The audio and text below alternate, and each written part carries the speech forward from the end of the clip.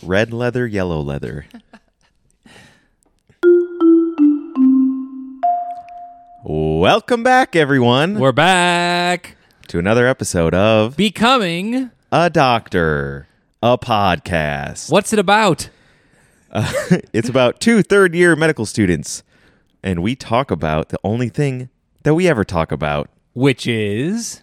Medical school. Duh. Probably could have guessed that one. I'm your host, Santana Sanchez. And I'm the co-host, Kevin Gale. Kevin Gale. And you can check out this podcast Oh my gosh, on everywhere. Apple Podcasts, Boom. Spotify, Boom. at becomingadoctorpod.com. The best website out there. http:// Don't need that stuff. www. Don't need it. You're not a 90-year-old. Skip that stuff. Right. I forgot. Um, Sometimes it's fun to type that out, though. Nope. Never fun. Okay. And you can also find us on Twitter at becomingadocpod. At becomingadocpod. Slide into the DMs. Yeah. We have a lot of followers. We could use some more, though. We could always use more For followers. sure. Is that it? Is that the intro? That's the intro. Hit him with a theme. Let's do it. Theme song. Say, kid, Santana's what do you want voice. to be when you grow up? Don't forget. Mm-hmm. We should do this live one time. I think we could. Say, kid, what do you want? What do you want to be? What do you want to be when you grow up? Say.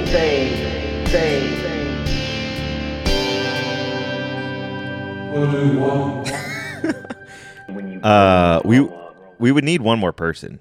For the drums. For the drums. Yeah. I'm playing the keys. I mean, maybe, I don't know. Maybe the keys are very simple. I'll get a drum box. Yeah.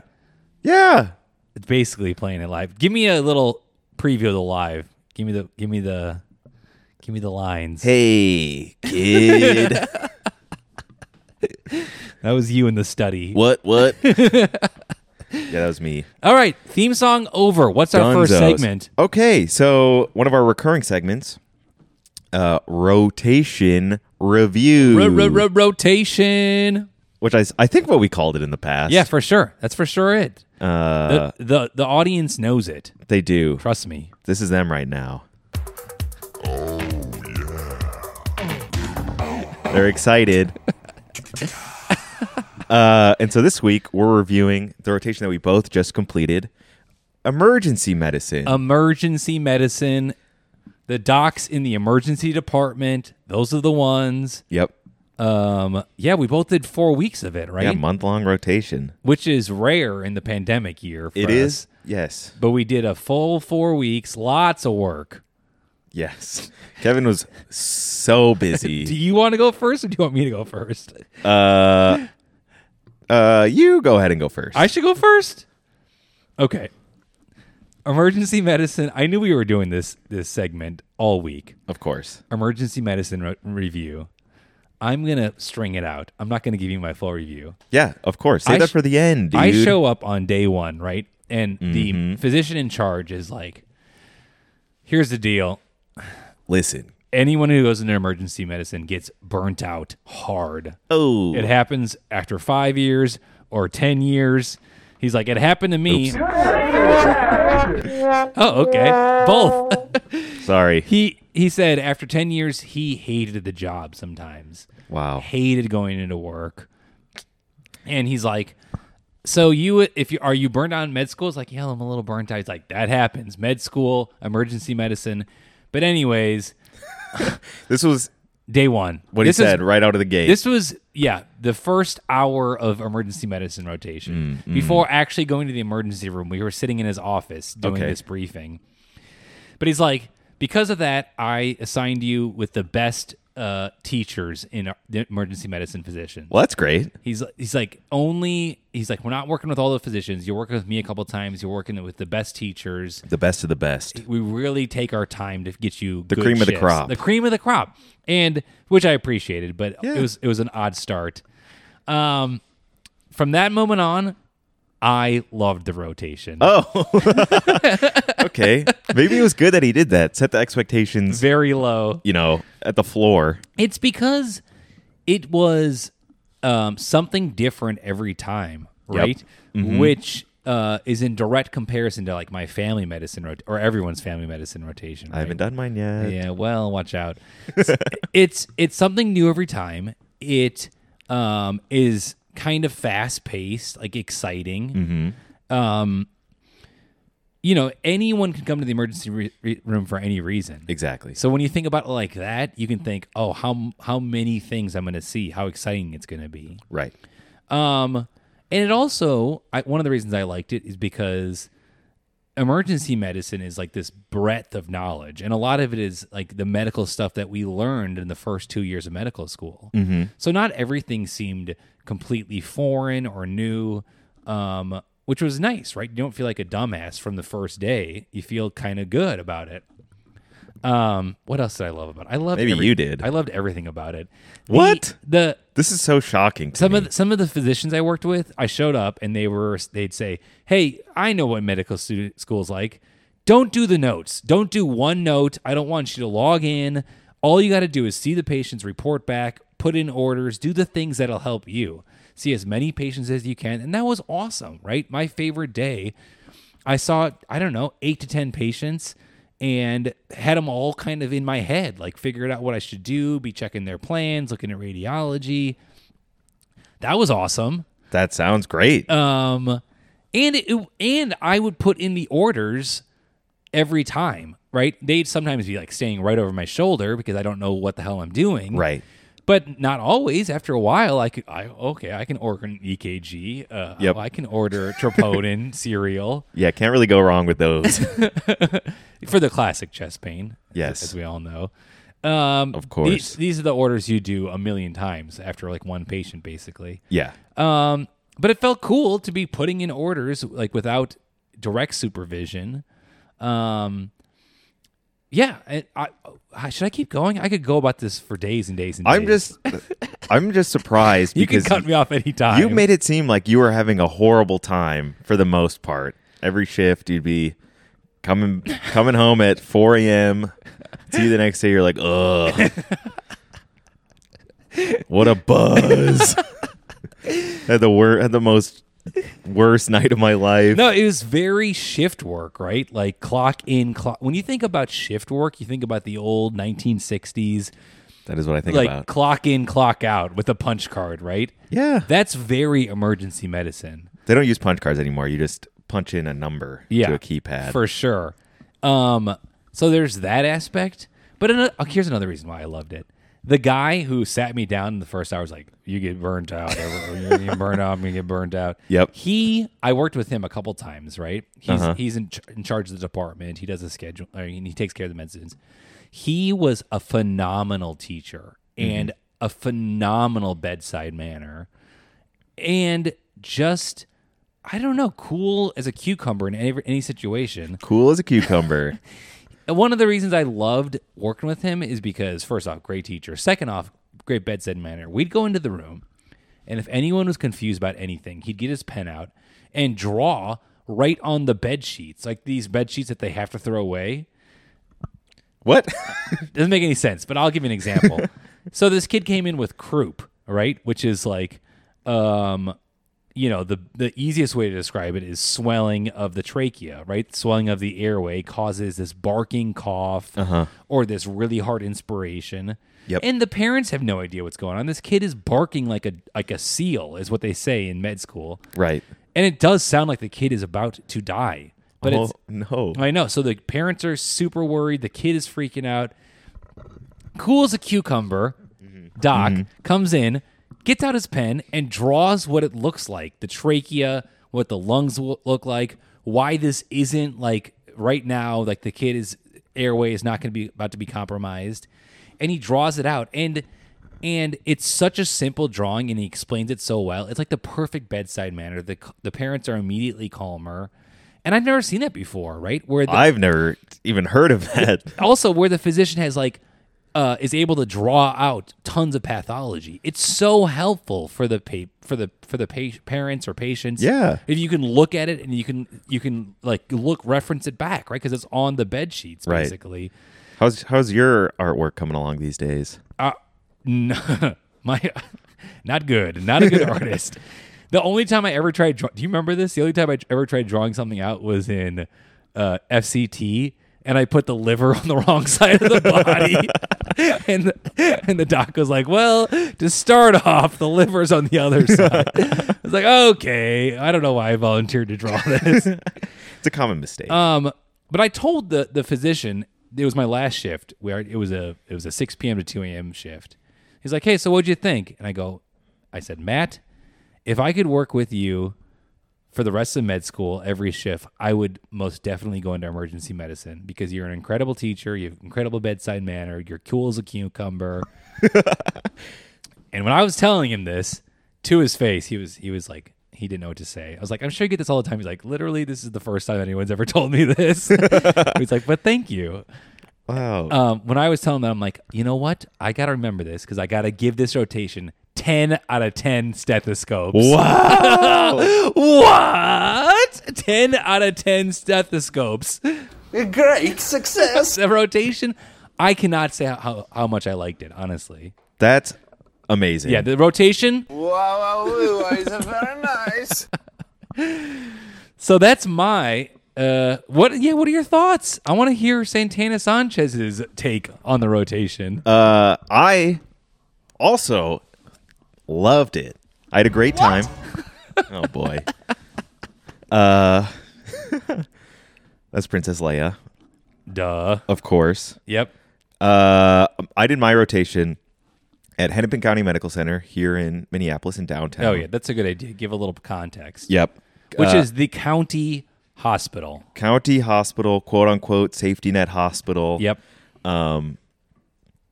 Not that really matters in an emergency department, because if you're in the emergency room, you have to help you have to treat anybody that comes in. Well, it for sure does, though, because as we know, downtown Hennepin County is where a large homeless population resides. Sure. So your demographic is good.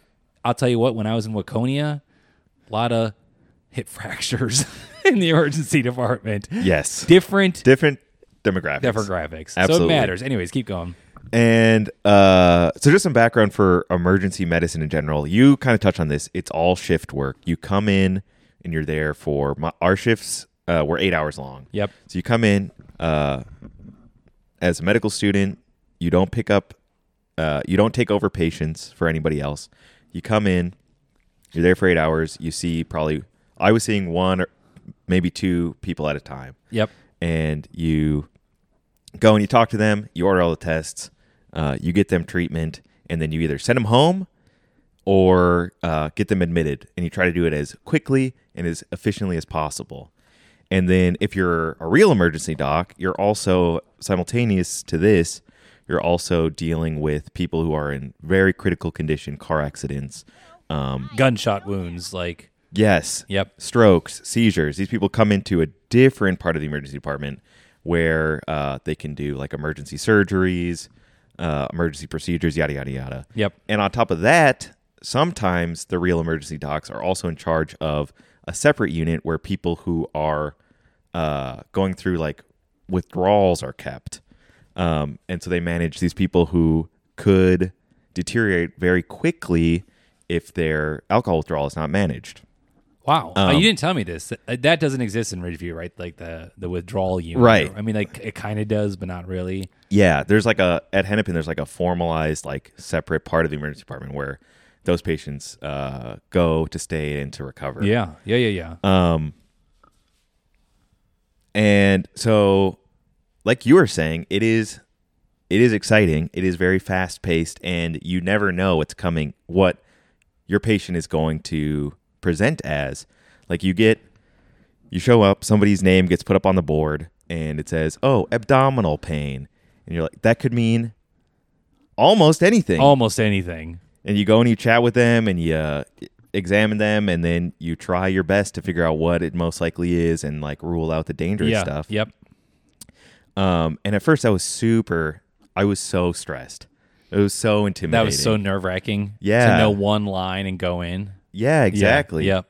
And it was basically just a lack of experience, and probably a little bit of a lack of preparation on my part. Like I should have prepared for this rotation a little bit better and had some idea of, like, for abdominal pain, for example, what are the most critical, can't miss things that it could be. Right. Some of our peers would already know that stuff because they've been thinking about emergency medicine for 9 months. Right. Or Shout out to... There's like 100 of them. There's tons Like of half our medical school is interested in emergency medicine. But after a week or so, I was able to catch up on my studies, Yep. and kind of get those diagnoses, need to know diagnoses, and those kind of algorithms down for the most common stuff.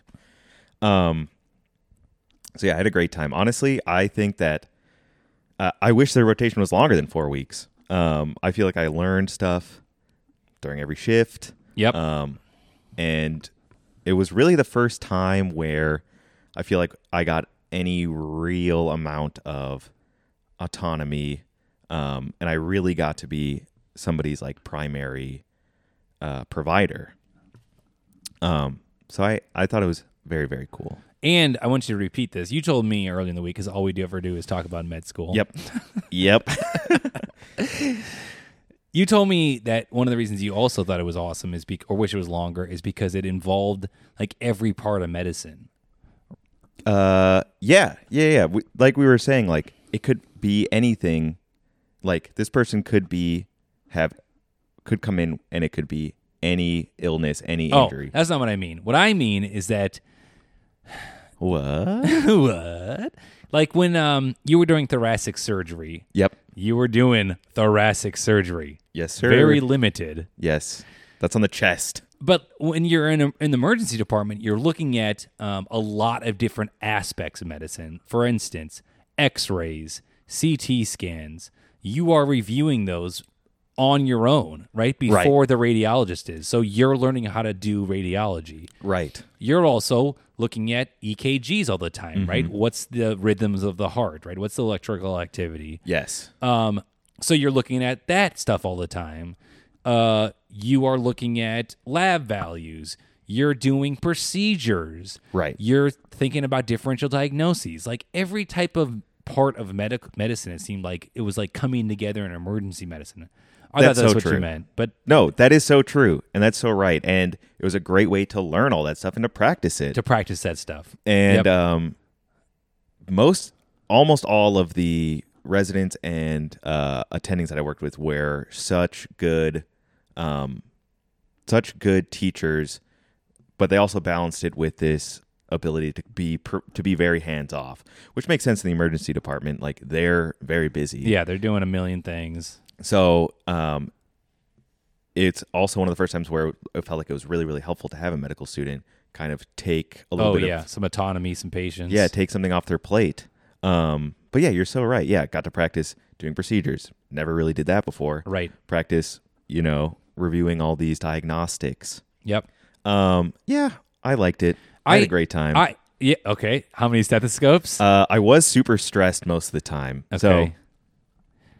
Cortisol was high. cortisol was high. And I would be, people go into emergency medicine because it is this, well, one of the reasons that people go into it is because it is shift work. It's Yep. very different from other types of medicine. Yep. You come in, you help people, and then you go home and you don't have to think about Yep. this anymore. Yep. For example, one of our big patients one day was having a very sick illness, right, and had to be transferred to Abbott Northwestern Hospital from Waconia. Right. And next time I worked with that person, I was like, "Hey, whatever happened to so and so?" He's like, "I don't know. We'll never know." Yeah, exactly. Which for me shift work. is a negative.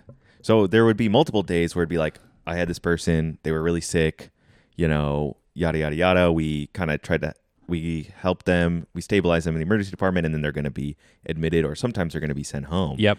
And you don't know for sure that you did enough. And I feel like if I were to do this for the entirety of my career, that would eat me alive. Like there would be certain days where I would just come home and I'd be so stressed because like this person was still sick when I left. Yeah. And I don't know. I mean, I left them in the care of somebody who is, really experienced and a great clinician, but I don't know. Right. But that might just be your inexperience. I mean, that's a huge part of it. Right. Uh, Okay, so cortisol was high, little Cortisol was stressed, high. shift work. shift work. And so the other thing that I didn't really like about it, we talked about all the stuff that we loved. Autonomy, practice, procedures, Yep. Excitement. excitement, that adrenaline rush. Some great learners. Yeah. Or teachers. Yes. But spoiler alert, I will not be pursuing a career in emergency medicine. What? And so prior to this, it was one of the ones it was one of the specialties at the top of my list, and I want to do something in primary care. And I figured emergency medicine, you get this cool balance of doing these, of literally saving people's lives who are dying, right? Yep. And also primary care for the most underserved people in our communities, like we were mentioning, people that are homeless, people who don't have health care, people who don't have access to health care. Oftentimes their only option is to come to the emergency department, right? Right. And that was appealing to me. But after experiencing it for a month, it was a little bit disheartening because you would have 25% approximately of our patients are people who have true medical emergencies. And then maybe 5% are people who, don't have an emergency, probably didn't need to come to the emergency department. And then the rest, as far as from my experience, are people who were forced to come to the emergency department because they don't have access to stable health care. Sure. And that's inevitably people who are unhoused, people who are new to this country, immigrants, people who have mental health problems, people who are low income, and the emergency department is not the appropriate place for these people to receive health care. And there's really, it truly is such a Band-Aid. They get such a Band-Aid treatment. Somebody comes in, I've had severe stomach pain for so long, threw up blood a couple times. We do this whole workup. Turns out that there's nothing seriously going on with them life-threatening that's going to threaten their in life. that Exactly. moment. And then you give them something for their nausea, give them something for their pain, and tell them to go on their way. Follow up with a stomach doctor Right. in the next 2 days. And it's possible that they will. I mean, that they won't, though. But yeah, I would say it's highly unlikely in a lot of these cases that they Yeah. have the access to that. Right. That being said, Hennepin Healthcare is this safety net hospital. So there are more resources for folks that are disadvantaged. But I don't know. That was tough for me. So that was a downer. Yes. Yeah. That was a downer. And that was a consistent theme for your shifts.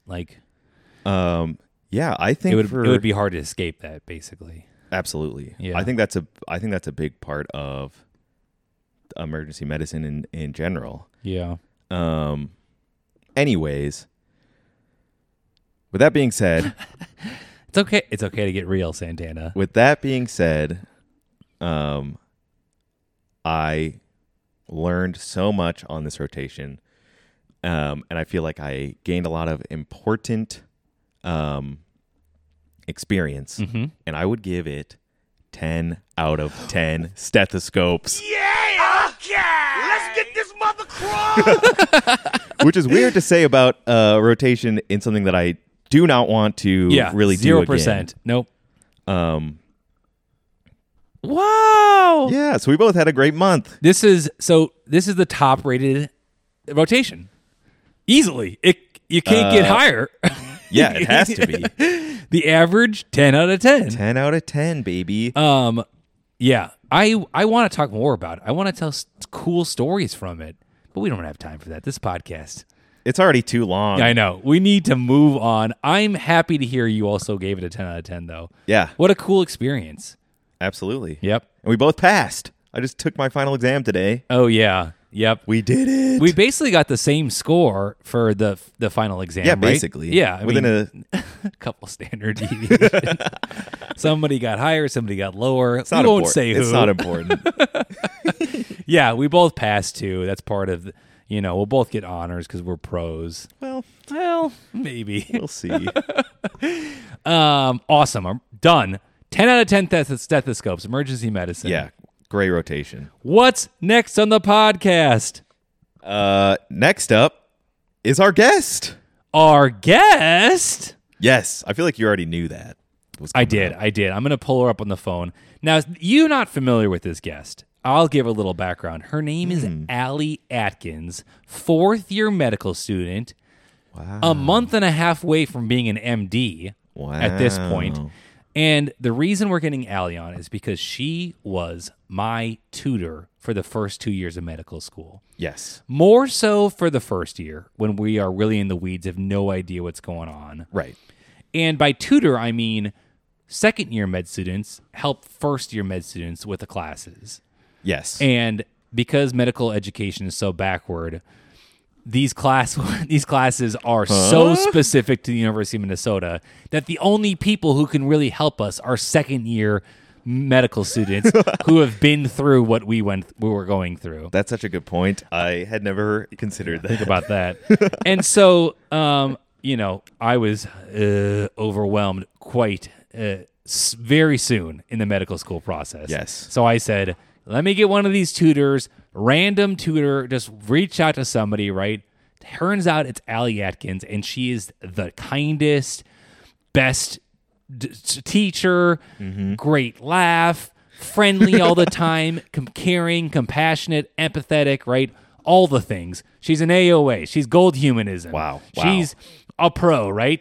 A pro. And we should say it, to be a tutor, you have to be in the top 10 percentile of like grades. Exactly. So you have to be smart. You don't have to be smart. You have to be hardworking and have a good grasp on the material. Exactly. To be very successful. Very successful. And she was, right? And Let's just say the two of us, not tutor material. every time I'd go to her, she knew exactly how to help, exactly what to say. So let's get her on the phone. What do you think? I think that's a great idea. Call her up. I'm so excited. So excited to get her on. Hello. Allie? Hi, Kevin. Allie Atkins! Welcome Hi, to the how's it pod. going? Not Thanks. only am I here, but Santana Sanchez, 3rd-year med student, is here. Santana? Hello. Nice to meet you. Hi, Santana. Nice to meet you. Allie, we have this silly podcast that Santana and I do once a week. And I've been saying, we got to get Allie Atkins on. She was, if not for Allie, I would have dropped out of med school after a month of med school. No, you got through medical school on your own because you're great, not because of me, Kevin. This is why Wow. she's the best. The little mini speeches like that. All right, so Allie, give us the intro. Santana has no idea who you are. Give us the intro on who Allie Atkins is. You haven't told everybody who I am, Kevin. Well, I'm disappointed. Good point. No, I'm kidding. So I'm Allie. I'm a 4th-year medical student at the U, and I just matched emergency medicine at Cook County Hospital in Chicago. What? Wow. Congratulations. Thank you. I'm very excited. That's amazing. Where'd you go to undergrad? Where'd you grow up? That kind of thing. Yeah, so I'm from Minnesota originally. I grew up in Stillwater, which is just north of the Twin Cities. Then I went to Northwestern University in Evanston, Illinois for undergrad. Wait a sec. What did you say? Where did you go? Northwestern University in Evanston, Illinois. Go Cats, baby. Santana, Yeah. where'd you go to school? I'm wearing a Northwestern hat right now. Oh, no kidding. You're a Wildcat, too? Yeah, baby. How did you guys not That's know each great. other? I don't- I didn't hang out with pre-meds. Oh, yeah. So Good choice. That was I very hung smart. out with the pre-law and the theater kids. So Wait, because we got two Should we sing the Northwestern fight song? Go, I never learned you that song. Northwestern. Kevin knows it punch well. right through that line. Right? You know, Kevin, the fact that you know that and I don't is a little concerning, I think. Okay, so you went to Northwestern. Did you take any gap years after that, or? I did. I took one gap year in between undergrad and medical school because, believe it or not, I didn't have the strongest application for medical school. So I needed some extra time so that someone would accept me. Why do you say that? Why did you think that you did not have the strongest, or what was missing? My science GPA was terrible. It was under 3.0 for a really long time in undergrad. I know, shocking, but Wow. there it is. Yeah, it's actually a fun fact, Kevin. Given that I tutored physiology, I actually got a D on my first physiology midterm in college. Oh no! I know, Wow. An unknown. I'm a fraud, Kevin. Well, at some point you got it down. Wait, so what did you do for that gap year? Did you take extra classes to get the GPA up, or did you get experience, or? Yeah, so I took the gap year so that my senior year classes would count towards my science GPA because my senior year classes brought me up above 3.0.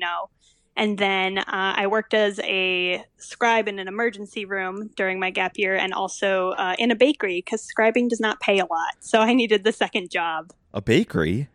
Yeah, a bakery in Stillwater. Mm-hmm. Were you baking, or were you cashier, or? I was not. I was cashier. So I got a lot of free bread, but I didn't ever learn how to make it. So Well, unfortunately. yeah, that's a bummer. If only you could go back in time. It's never too I late know, to learn. right? Never too late to learn. It's fine. I have many friends who like to bake, so I just eat their food instead of making my own. We have a roommate who likes to bake. The original fan of the podcast, Francesca Pietrantonio. Yeah, number one fan, number one baker. Wait, so is that when you fell in love with emergency medicine? When you scribed in the emergency room during your gap year? No, I actually fell in love with emergency medicine in college when I was volunteering in an emergency room. I was just looking for any sort of clinical volunteering that I could get to medical school, and ended up in an ER in Evanston and really loved watching the providers work. So that was sort of where it all began. Yeah. And so that was when coming into med school, you thought maybe this emergency medicine thing is my thing, and it only got reinforced during med school. Yeah, definitely. I think I knew I liked emergency medicine prior to starting medical school, and then scribing really sort of confirmed for me that I liked it, because when you're scribing, you're basically just following the doctors for 8 hours at a time and seeing exactly what they do. And then, third year, I kept waiting to fall in love with something that wasn't emergency medicine, and I never really did. So, Allie, this is so polished. It's like you just came off the interview trail. If I was a residency director, I'd hire you on the spot. well, I did get hired, so clearly I did something right during my interview trail. You might not want to share this, but was Cook County Hospital your number one choice? They were my number one choice. Wow. Yep. Yeah. So I was very excited when I got that email. I'm not one for big outbursts of excitement, but my roommate did say that she wished she had filmed me because it was an uncharacteristic squealing moment, which is very not me. But Well, that's she's the something only one who witnessed it. That's something to be very excited about. Yeah. I'm super excited. And you don't have family in Illinois, do you? Or I don't, but I have a lot of college friends who stayed there after graduation. the cats? So, yep, the cats. A lot of them stick around Chicago, so I already have sort of a friend group down there waiting for me. So that's exciting. Oh, that's perfect. And you have a friend group here with Santana. I have a friend group here with you and Santana. So You're set. friend groups anywhere I go. Okay, so what was that? What was your stress level like during that med? We haven't talked to a fourth year med student yet on the pod. Mm-hmm. What was that like? It was during the pandemic, so it was online Zoom interviews. It was, yeah. I think it was probably more stressful than maybe a normal year, just because there was so much uncertainty involved with our year. This time last year, we had been pulled from our clinical rotations, and me and all my classmates were wondering if we were even going to get to do our advanced rotations in the specialties we wanted. Everyone was really worried about, like, are we going to get our letters of rec in time? Right, Like, when are we even applying? Are they going to push back the application season? Will interviews be in person or virtual? So there was definitely a lot of stress. I think sometimes people undersell how much stress you can have fourth year, because it is true from like a school perspective that fourth year is really chill. Like, I have never spent less time on rotation than I have in this fourth year. Don't tell that to Cook County Hospital. They know what happens fourth year. All residency programs fully expect you to come in knowing nothing, having been off for months. So that's just expected. Perfect. But even though you had time off, you were pretty stressed throughout the whole process. Yeah, I think it was just, it's not to scare anybody, but I feel like sometimes when you think about the match, it's like that's what you've been working for your 4 years of medical school, is to enter the match and match into the specialty of your dreams. And so there are definitely times when that can seem a little overwhelming, because you're like, this is it. If I mess this up, like, that's it. What does my hard work mean? Yeah, good point. I don't say that to freak anybody out, because I'm not here to cause a panic. We know that. Of course.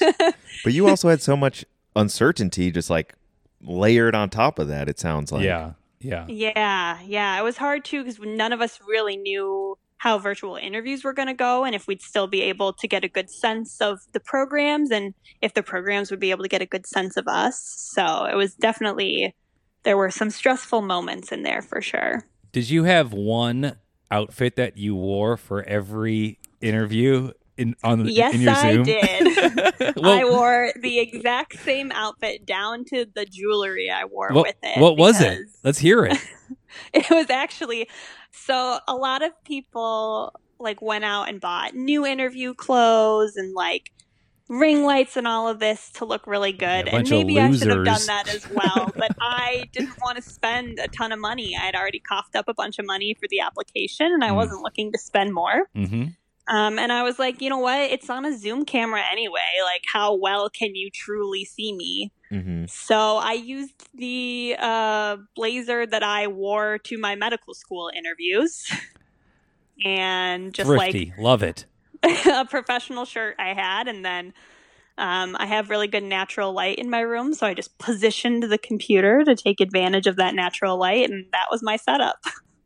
Wow. And look where it got you. Number one choice. And you know what? It worked out. So if you want to use it as an excuse to buy fancy interview clothes, by all means. But if interviews are still virtual this year, you can totally get away with reduce, reuse, recycle. Allie, I would have bought you a new suit if you wanted to. You should have reached out. I never properly thanked you for mentoring me for 2 years. No, you guys have totally thanked me. That's true. Besides, I'm trying to go into emergency medicine, and we just wear scrubs 24/7. Oh. So, like, buying a fancy interview suit is not a worthwhile investment for me. We just got done with our emergency medicine rotation. We both gave it 10 out of 10 stethoscopes, the highest rating we gave it. And we forgot to hear that. And we forgot to mention, well, it was one of the best things, right? You wear scrubs every day. Yeah. You don't scrubs have to 24/7. That's so nice, right? Mm-hmm. Even in Mayo, where they have to wear suits all the time, they get to wear scrubs at the emergency department. Scrubs all the time. Yep. Totally worth it. I mean, I've only ever worn scrubs on a rotation, so maybe I'm just confused. Is that not normal? There are I've talked with some residents in other specialties who are kind of hoping this, like, everyone wears scrubs because of COVID thing sticks around past COVID. Yes. And because everyone is realizing how great it is to just only wear scrubs. Yes, the emergency docs had it figured out. They know what they're doing. Which is going to be you. How many more days until you're an MD? So I think technically I become an MD on graduation, which is May 7th this year. Wow. So like a month. Like a month. Whoa. I know. Can you prescribe me some drugs when that happens? Okay. Okay.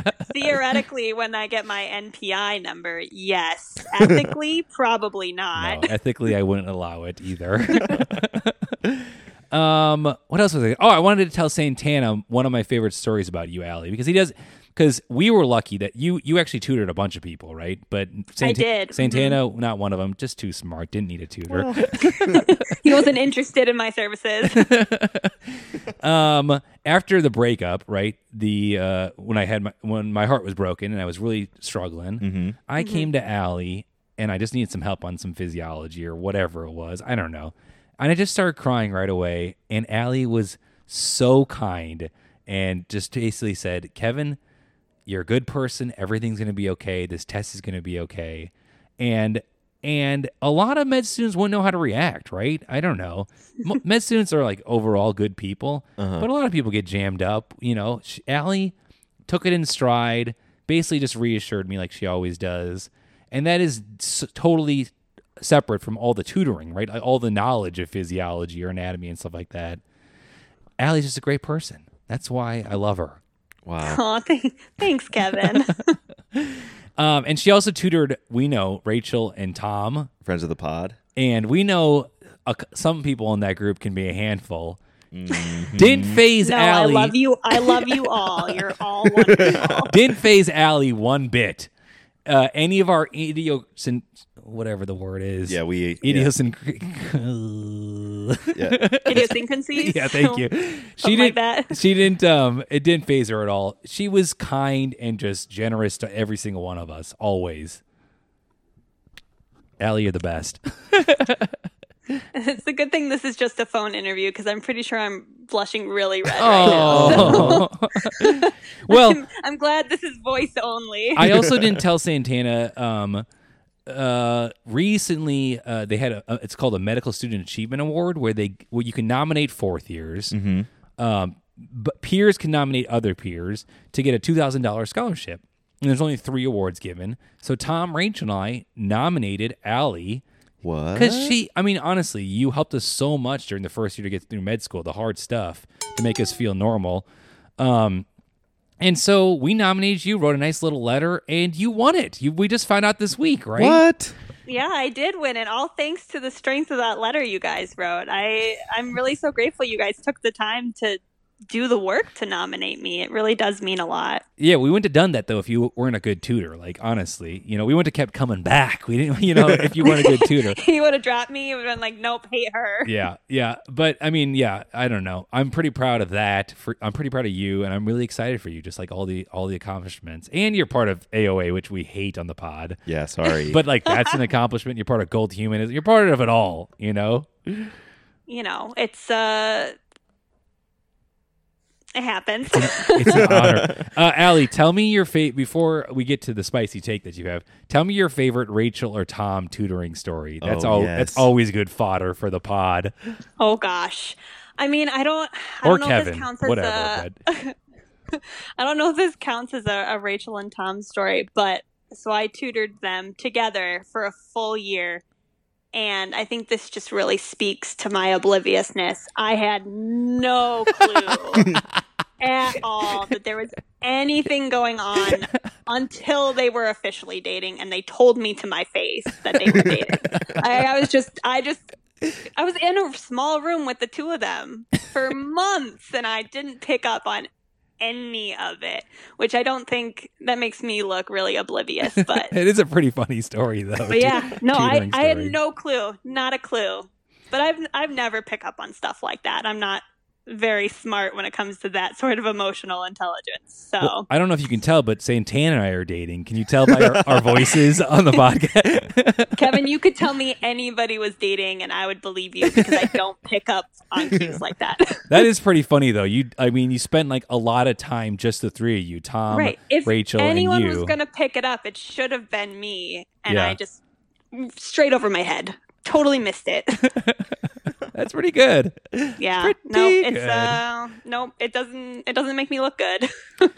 Well, no, because you were too busy concentrating on the topics, the Right. topic.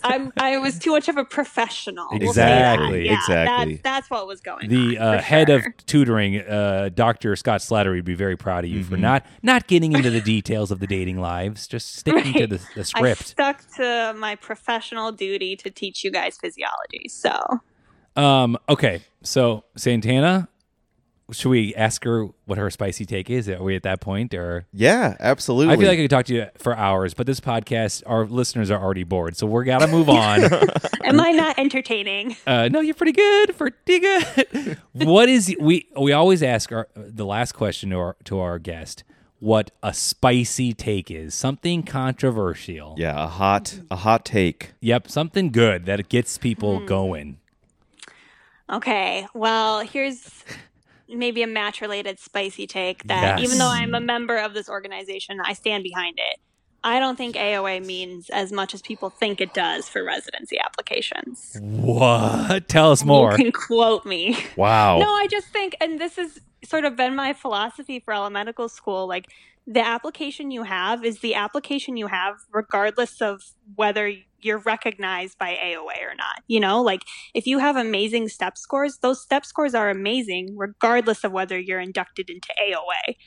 And when you look at like the match list for my class, like there are people with AOA who matched amazing specialties. There are people without AOA who matched amazing specialties. You know, it's nice. I don't want to devalue it No, for no, anyone who does have devalue AOA it. because well, it is a nice accomplishment to be recognized for the work you've put into medical school. So I don't, want to invalidate people's excitement or happiness about that, but I do genuinely believe that you can be incredibly successful without AOA.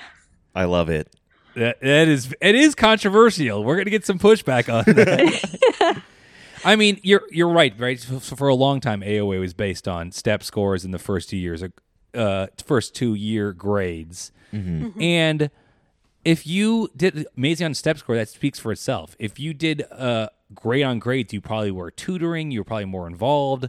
Those things pay off in other ways. You don't need to be nominated to some honor society to tell you how good a job you're already doing.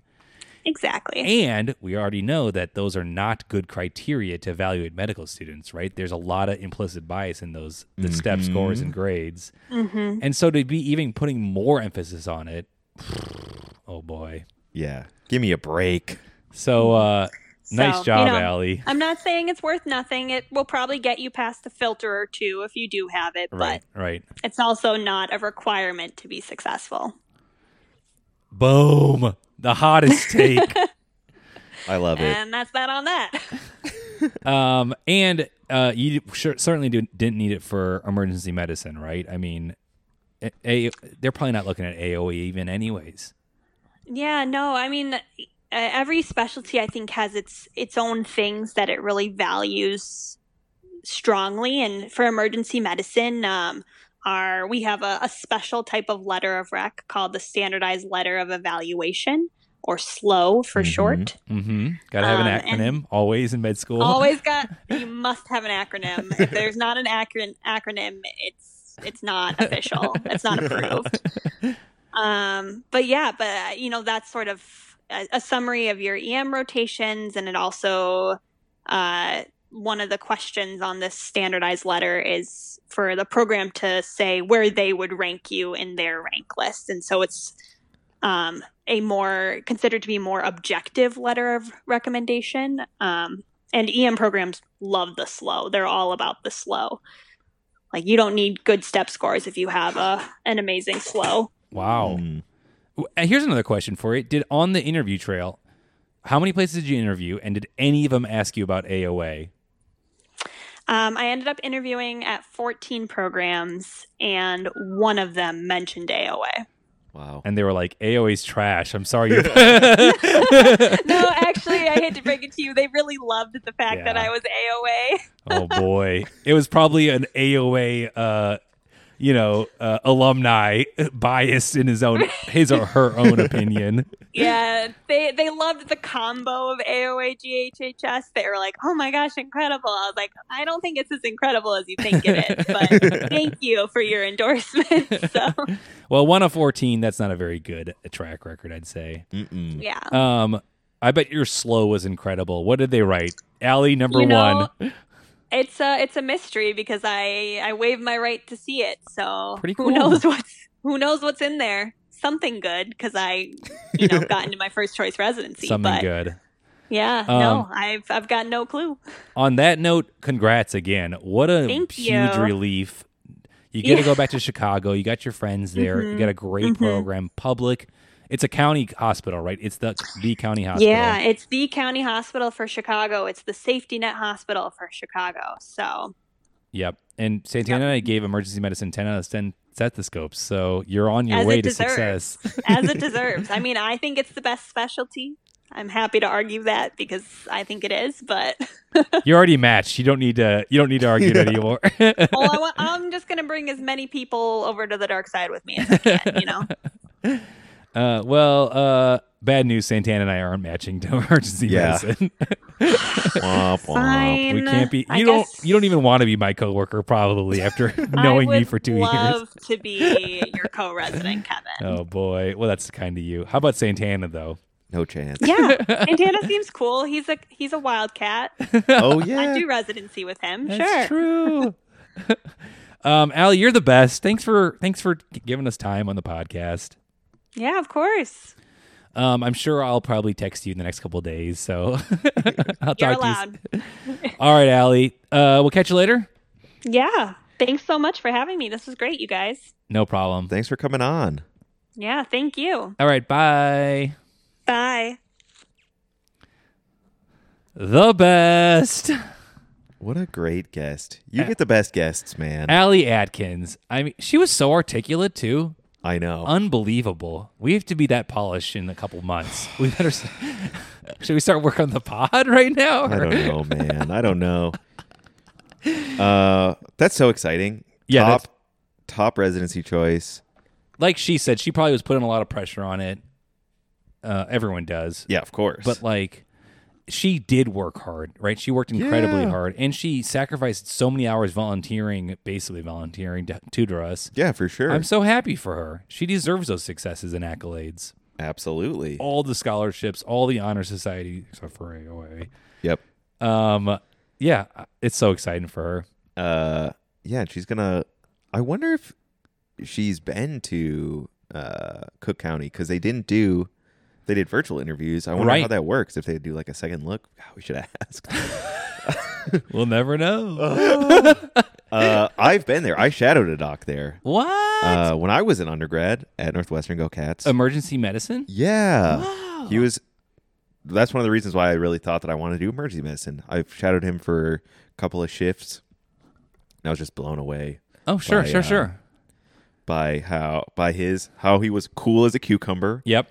And his amazing bedside manner, and he was just so knowledgeable and so kind. Yeah, and it was exciting. Probably Cook County Hospital. Yeah, downtown Chicago. Yep. Their emergency department is they have a separate trauma unit, so ours was all medical emergencies where I was shadowing. Yeah. Yep. So not as like crazy as you would maybe envision, but right. Great experience. That's so exciting for her. I know. Wow. And an MD in a month? Oh, boy. Okay. That'll be us. Anyways, nice job, Allie Atkins. Yeah! Friend of the pod. Official friend of the pod. Santana, I'm exhausted right now. I'm running out of energy. What should I do? You know what to do.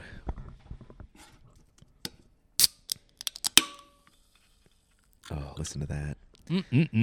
Bubbly. It tastes like home. It really does for us, though. I mean, like in 10 years when we drink a bubbly, it's going to bring us right back to the headquarters of the podcast. Yep. Oh, it's just here. I'll open mine too. Yeah, open yours up.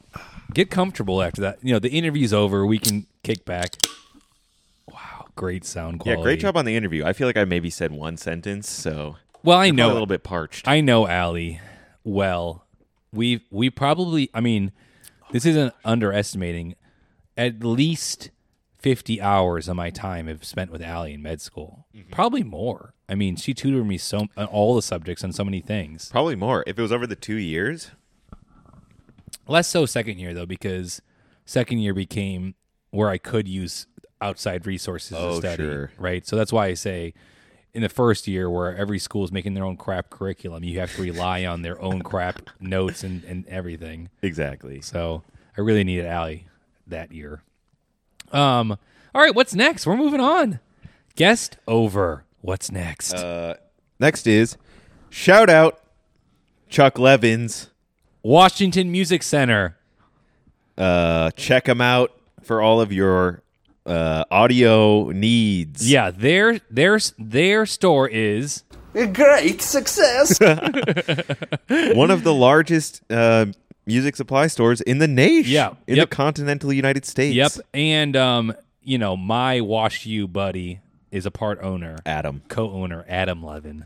Levin. We love him. Yeah, he's the only reason this podcast is possible. So Check him out. Jinx. All right. So next we have everybody's favorite segment, Kevin's Corner. What do you got for us this week, big dog? Well, I kind of previewed it last week, right? I went you? on my AOA rant. Yes. The Honor Yep. Society from hell. AOA, AOA, we gave it 0 stethoscopes, I'm pretty sure.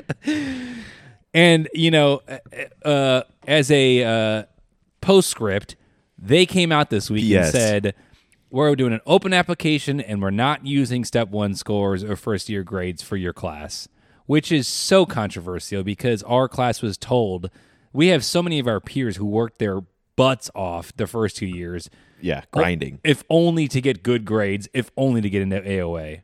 Right. The change is for the better, right? Because those are bad mechanisms for grading medicines. We Exactly. all know. We talked about this. But we know how silly AOA stand. Like they're now we're graded on being a good leader, caring for others. Like it's just generic bull crap from an honor society that is still an old boys club, right? Other schools aren't going no grades, no step scores. right. And it's so is it just this essay that we write?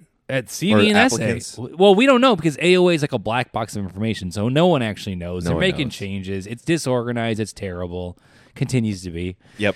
But I was like, you know what? There's also another honor society. It's called Gold Humanism. That's because neither of us got in. Oh boy! I thought we had a real shot. Well, I thought somebody in this podcast had a real shot. We won't say who, but not me. Don't say that. You love humanism. You So, talk about it all the time. To set it up for the podcast Yes. learners, it's a different honor society, and it's based on basically being a good person.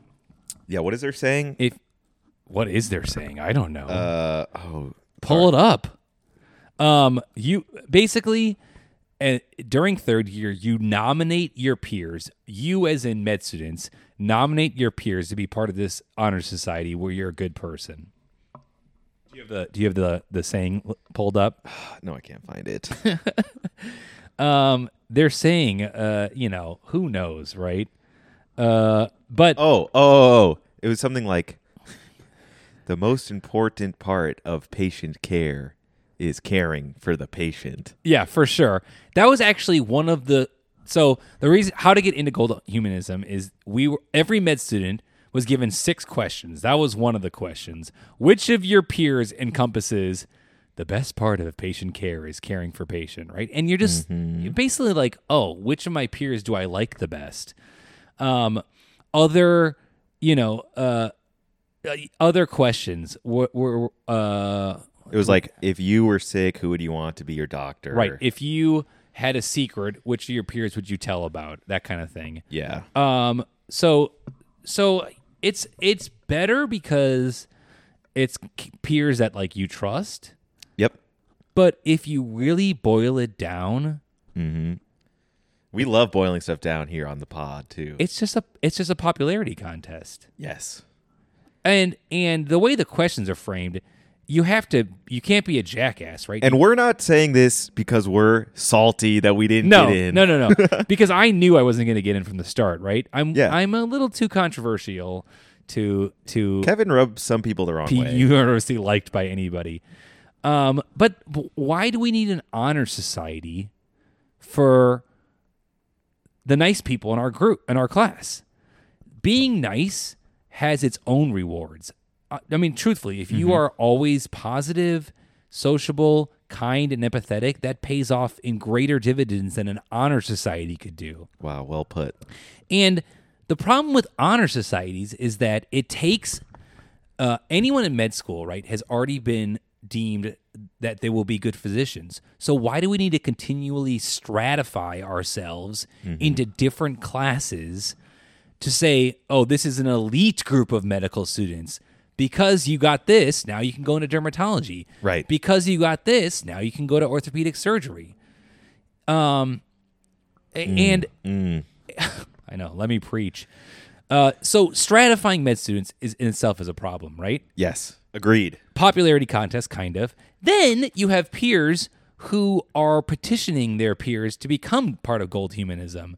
Some of our peers were texting a lot of people saying, hey, will you vote for me? This is very important for my application. Which is a violation Yeah. of the application process. Yeah, but no one cares, right? Because it's an honor. It's whatever. It's Gold Human Honor Society. Yeah.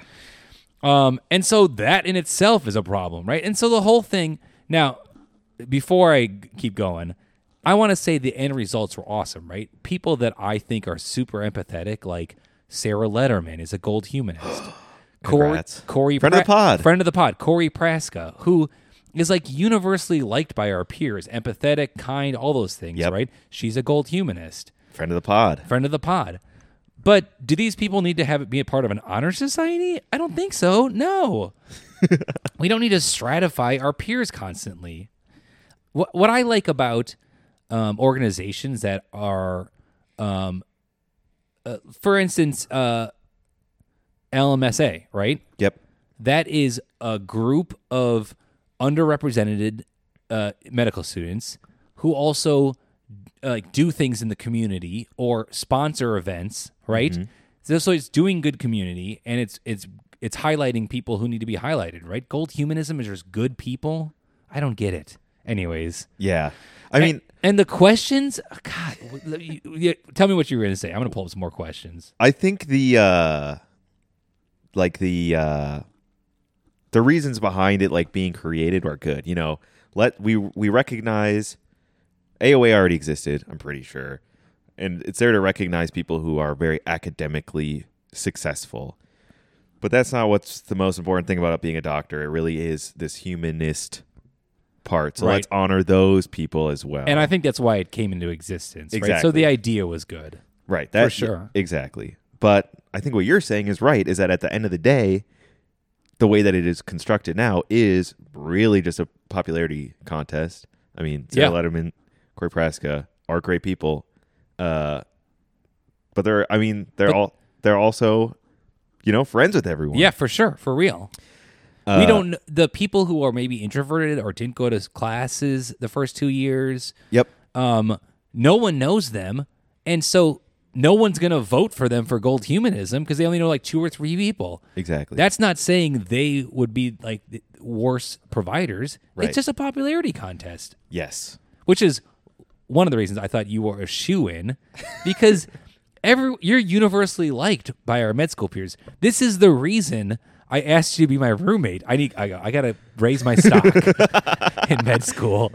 Who And is instead, it's tanked my stock. That's probably why I didn't get it. Yeah, probably. If you were living with Sarah, you would have been a shoo-in. Rats. No, but I mean, I was thinking like, oh, Santana is so universally liked. There's no way he's not going to get this. It's a popularity contest. Not popular enough. Here are some of the other questions for you. Ready? Who has the best listening skills with patients? Like, we don't know who has the best listening skills because we don't observe our peers with patients, right? Right. The secret of good patient care lies in caring for the patient. That is the question. What? Oh, how the hell would I know which peer best exemplifies the secret of good patient care lies in caring for the patient? Yeah, you wouldn't. Because we don't watch our peers care for patients. Yeah. Corey Prescott might be spitting on patients when she interviews them. We don't know. I don't think that's happening. I think that's highly unlikely. No, but you know what I'm saying? It's like you're just extrapolating, which peers do I like the best or which peers are the best friend? The only question we could actually know, one of the questions was, if you were like in a tough jam, which peer would you go to? But again, that's kind of a popularity thing. Exactly. You're going to go to your friends. So who I nominated? Nominated you. Nominated Rachel. My man. Nominated Corey. Nominated Maddie, right? Like the peers I would actually go to. It's not the introverted person who's skipping med school for the first 2 years who might be a really good listener or provider, right? Right. So anyways, I just don't get it. Yes. I just and don't the end get result, like you're saying, is that it does stratify med students. Right. You know, there's these, whatever. I don't even know how many people get into these honor societies, No but clue. they are now in a group above the remainder. Right. And there are some things these honor societies do, right? AOA, their members organize volunteering at the Science Museum. I did that volunteering. If you could only go back. It was fun. But if that AOA didn't exist, the LMSA could pick that up. Or No doubt. Gold Humanism, they sponsor some programs. They do this and that, right? But if it didn't exist, it would get picked up by other, or it wouldn't be necessary. It just wouldn't be a thing, right? Right. So I just, that's my rant, my back-to-back Kevin's Corner. Any type of honor society doesn't need to exist in med school. What about all these ones that keep emailing me Oh, for like me to join? Oh yeah. Pull, like we get random emails, right? Oh, join the London Society Honor Society. Yeah, or, join the Golden Eagle group. Santana, congrats on all your success at the University of Minnesota. Yeah, exactly. No, it's more like Santana, congrats on your success at University of Minnesota. As you pursue your degree in medical. Now pay the $99 initiation fee. But the thing is, it's like a scam, right? It's like building your CV. You might as well join these things and have your CV 10 pages long. I'm thinking about it. I need some bulking up of my CV, so I might go back and email those people.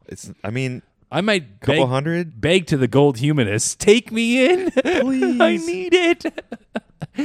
But the people that that it ended up working out. People in it are awesome, but Yep. it just is not necessary. Honor society in general are not necessary. Were you in the National Junior Honor Society as like a little high schooler? Oh, National Honor Society, Yeah. NHS. Yeah. Yeah, I was. What do you think about that one? Well, isn't that the same thing where you have to be academically you have to be academically at a level to be part of the NHS? I don't remember. That was 50 years ago for me. I don't remember a damn thing from then. I think it was. I was also in it, and same thing with like getting into these ones. It was like, oh, this is something that's going to look good on my resume. Right. Our NHS at my high school, we did a can drive once a year, One can drive. and that's it. And then you got like, I don't know, maybe you got like special things for graduation. Anyways, I agree with you 100%. Honor societies are silly. Right. The idea of it came up to be, AOA's highlighting the wrong things. Gold team, let's do it better. But in an ideal world, get rid of them. Get rid of them. Just get rid of them. So anyways, that's Kevin's Corner. There you go. Okay. Great Kevin's Corner. Thank you. Back to back. So let's hop into the mailbag. Keep this thing rolling. What the was that? mailbag. Speed, convenience, price. Speed. It's a package only we can deliver. Express Power. mail from your postal That could be service. you. You could voice over this for the USPS. Mailbag. I would love to. I love the USPS. This podcast is a huge supporter of USPS. Pro USPS here. Come on. For sure. 100%. They're truly American heroes. Yeah.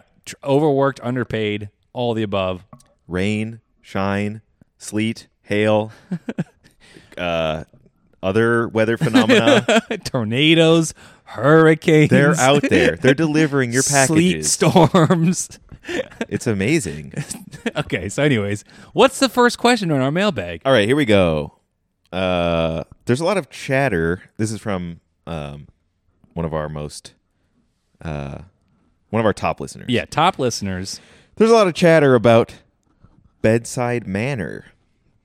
What are the characteristics or soft skills that result in good bedside manner? Have you worked with docs who particularly stood out and modeled these behaviors? Any that stand out for being bad? Ooh. We kind of touched on this a little bit. I touched on it in the emergency medicine, right? One of the docs, the reason I thought he had the best bedside manner is I'd never seen a doctor draw out most of the pathology when he had time, right? He's an emergency medicine physician. Right. When he had time, he would draw it out and explain it. A picture is worth 1,000 words, and that's jumped out at me why he had such good bedside manner. Really good at describing the pathology. Yeah. That was awesome, I thought. Describing the pathology and making sure that the patients and their families are feeling more secured, less distressed. Yes, right? exactly. In the emergency medicine department. Do you have any bad examples? I don't think we want to put anybody on blast. I have. Oh, I'll put people on blast. Dr. Holcomb, we know. Oops, am I not supposed to use names? I don't know. Doctor, where is it? We'll scramble it. My main preceptor for the rural program in Waconia. One of the reasons why I think he is one of the best bedside manners is because he can so easily diffuse a situation with like a very good joke, and it's not like a knock joke, right? I don't know how to describe it really. He knows an exact like one sentence to diffuse anything, somebody's fears, concerns. It's just like I don't know if it's a learned trait or if it's practice. Yeah, I was thinking about this too, this mailbag question, and it is kind of hard to describe what goes into quote unquote good bedside manner. And I think it is more, I mean, maybe it's learned at a certain point, like maybe you can learn it, but I feel like it's more like just intrinsic to the person's personality. Well, learned is a good example is being able to draw a pathology, right? That takes practice. Sure. I think Dr. Holcomb has learned, like if somebody is an anti-vax, He knows what to say to a rural population to really come around. So at first when he was talking about the COVID vaccine, it was basically like, I'm doing it, Kevin's doing it, all the docs are doing it, right? Because we were the first ones doing it, right? That was like the best argument he could give. Yeah. Now, we had a patient who was like, I don't know, my daughter's a nurse and she's saying it was kind of rushed, and he basically said, I mean that was that you maybe could say that when we first started because it was only a couple thousand arms. You know, now we've had millions of people get this vaccine, and the side effects are just normal vaccine side effects. So we can just say it's safely it's a safe vaccine, and just a really good succinct argument why to try to like ease a person's fears, and he always like acknowledges it too. I think that's a great bedside manner. Yes.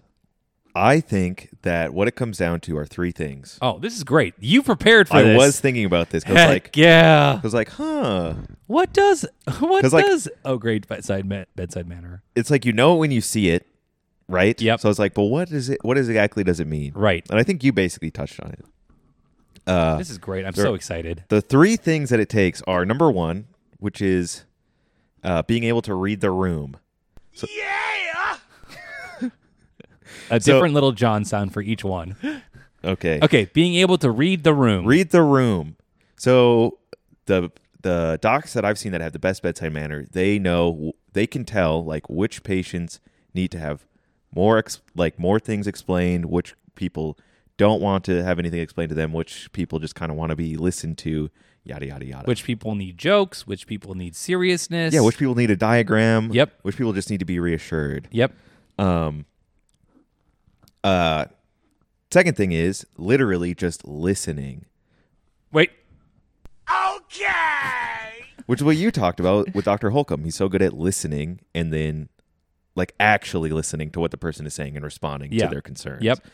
And this one is really easy to tell when it's done poorly, because the doctor will just steamroll through whatever the person is saying and just be like, here's a plan for today, blah, blah, blah, blah. For sure. Which we've seen before. Yes.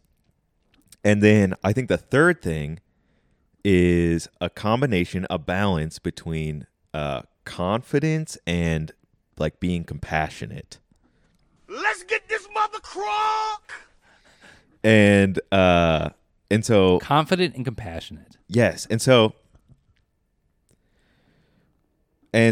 different people kind of have their scales are tipped differently. So some docs kind of exude more confidence when they're interacting with patients, and I've seen that really work and help people feel more secure, more safe, and better taken care of. And I've seen people who kind of exude a lot more compassion, Sure. and are like very visibly and actively empathetic. But I think it's important to have as a provider to have a combination of both of those things. And so if you're able to tell what the patient wants, if you listen specifically and actively to what they want, and then you're able to provide them with some compassion and some confidence in the care that they're receiving, I think you're well on your way to having some top-notch bedside manner. Good breakdown. Excellent breakdown. Uh, And there's some innate qualities of just being able to talk to people. Exactly. And all of those things are probably things that you can learn, but like the listener was saying, they are kind of soft skills. And a lot of it is innate and just comes down to your personality. Like some Right. people are more confident than others when they're When they're speaking to people. Exactly. Or better listeners or that kind of thing. Yeah. And there's probably things you can work on, but it certainly is not taught in med school. Absolutely not. Well, Yeah, absolutely not. what we should do is start an honor society based on those three things. The Bedside Buddies Club? No, that I don't think that comes off well. What? Bedside Manner Honor Society. 3 tenets. You have to listen. You have to read the room, and then we nominate your peers. Yes. Who reads the room best, do you Yeah, think? I don't know. Who do I know? That's kind of a joke, but I think that was a good breakdown. I think those are for sure it. Right? Yeah, for sure. Examples of bad? I mean, I don't know. I feel like most everyone that I've worked with has had really good interactions and relationships with their patients. Well, I think you've described it to me before. I don't want to put words in your mouth.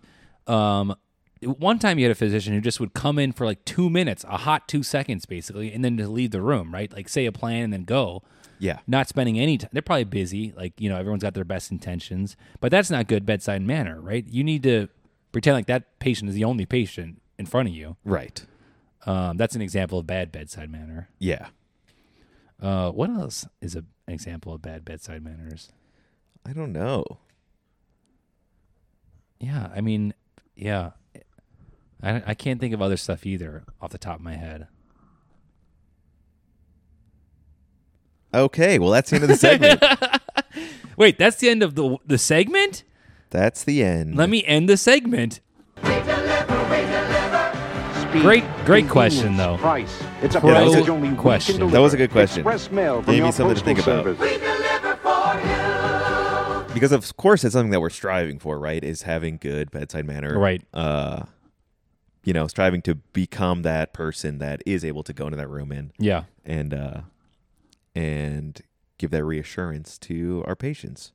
So Yep. I feel like breaking it down, for me at least, gives me some concrete things to try to focus on. For sure. we're opening the segment back up. I got one more thing to talk about. Hit the sounder again. Open it up. So, Convenience. um, Price. It's a package only we can Dr. deliver. Holcomb. Express mail from your postal service. What? he's always the patient's always like, oh, this guy's a good guy, and I've said it before. One of the reasons patients like me is because I'm a white male in a rural community. Who doesn't like a white male? No, like mostly like white old people, right? So they have their implicit bias, which is automatically makes them like me. Sure. But they also, Dr. Holcomb one day was like, I bet another reason why patients really like you is because you did dueling pianos for so many years, and you got used to interacting with any person who walked in the door, and you just had to get used to figure out the best way to interact with that person, which is super true for dueling pianos, right? The nice thing about dueling pianos is you get old customers, you get college customers, you get really drunk people, you get sober people, you get the whole thing, right? And you just have to figure out a way to diffuse things or interact with them very quickly. And I think that is very helpful for bedside manner, being able to adapt to whatever personality is in front of you. Yeah. That's kind of what you're saying, reading the room. Yep. But I already have that practice where I can adjust my personality to fit the person who's in front of me. Yeah. I'm sure your bedside manner is top tier. I don't know if that's true. Best of the best. But doing dueling pianos helped a lot, where you're in the public service industry, where you're interacting with people. Yeah. So anyways, that's another thing I was thinking about. Meanwhile, my previous job, interacting with a bunch of mice. Killing mice. My bedside manner, it's got a lot of work. You Got my have work cut out. I would say this about anybody. All my friends, I bet you have the best bedside manner. You're so calming. In any situation, it's just so nice. Well, thank you. You really, yeah. I want to start an honor society just for you. Let's do it. Anyways, we're closing it down again. Should I? Yeah, that was a great segment. Let's end it. Speed, convenience, price. It's a package only This we can podcast, deliver. Express record mail from length. Your postal service. Really? Yep. I thought this was going to be a short one. No, We didn't really record length. We were going to do some more segments. Let's take them out. We can't go on forever. Yeah. All right. Well, let's end it there. This was a great episode. I had a great time. Loved chatting with you. Loved Allie. When you say it like that, it sounds really, really impactful. What do you want me to say? No, just kidding. Come on. I agree. Great podcast. I hope we do this until we croak, dude. Agreed. Okay. Well, like we say every week, a bird in the hand is worth two in the bush. See ya.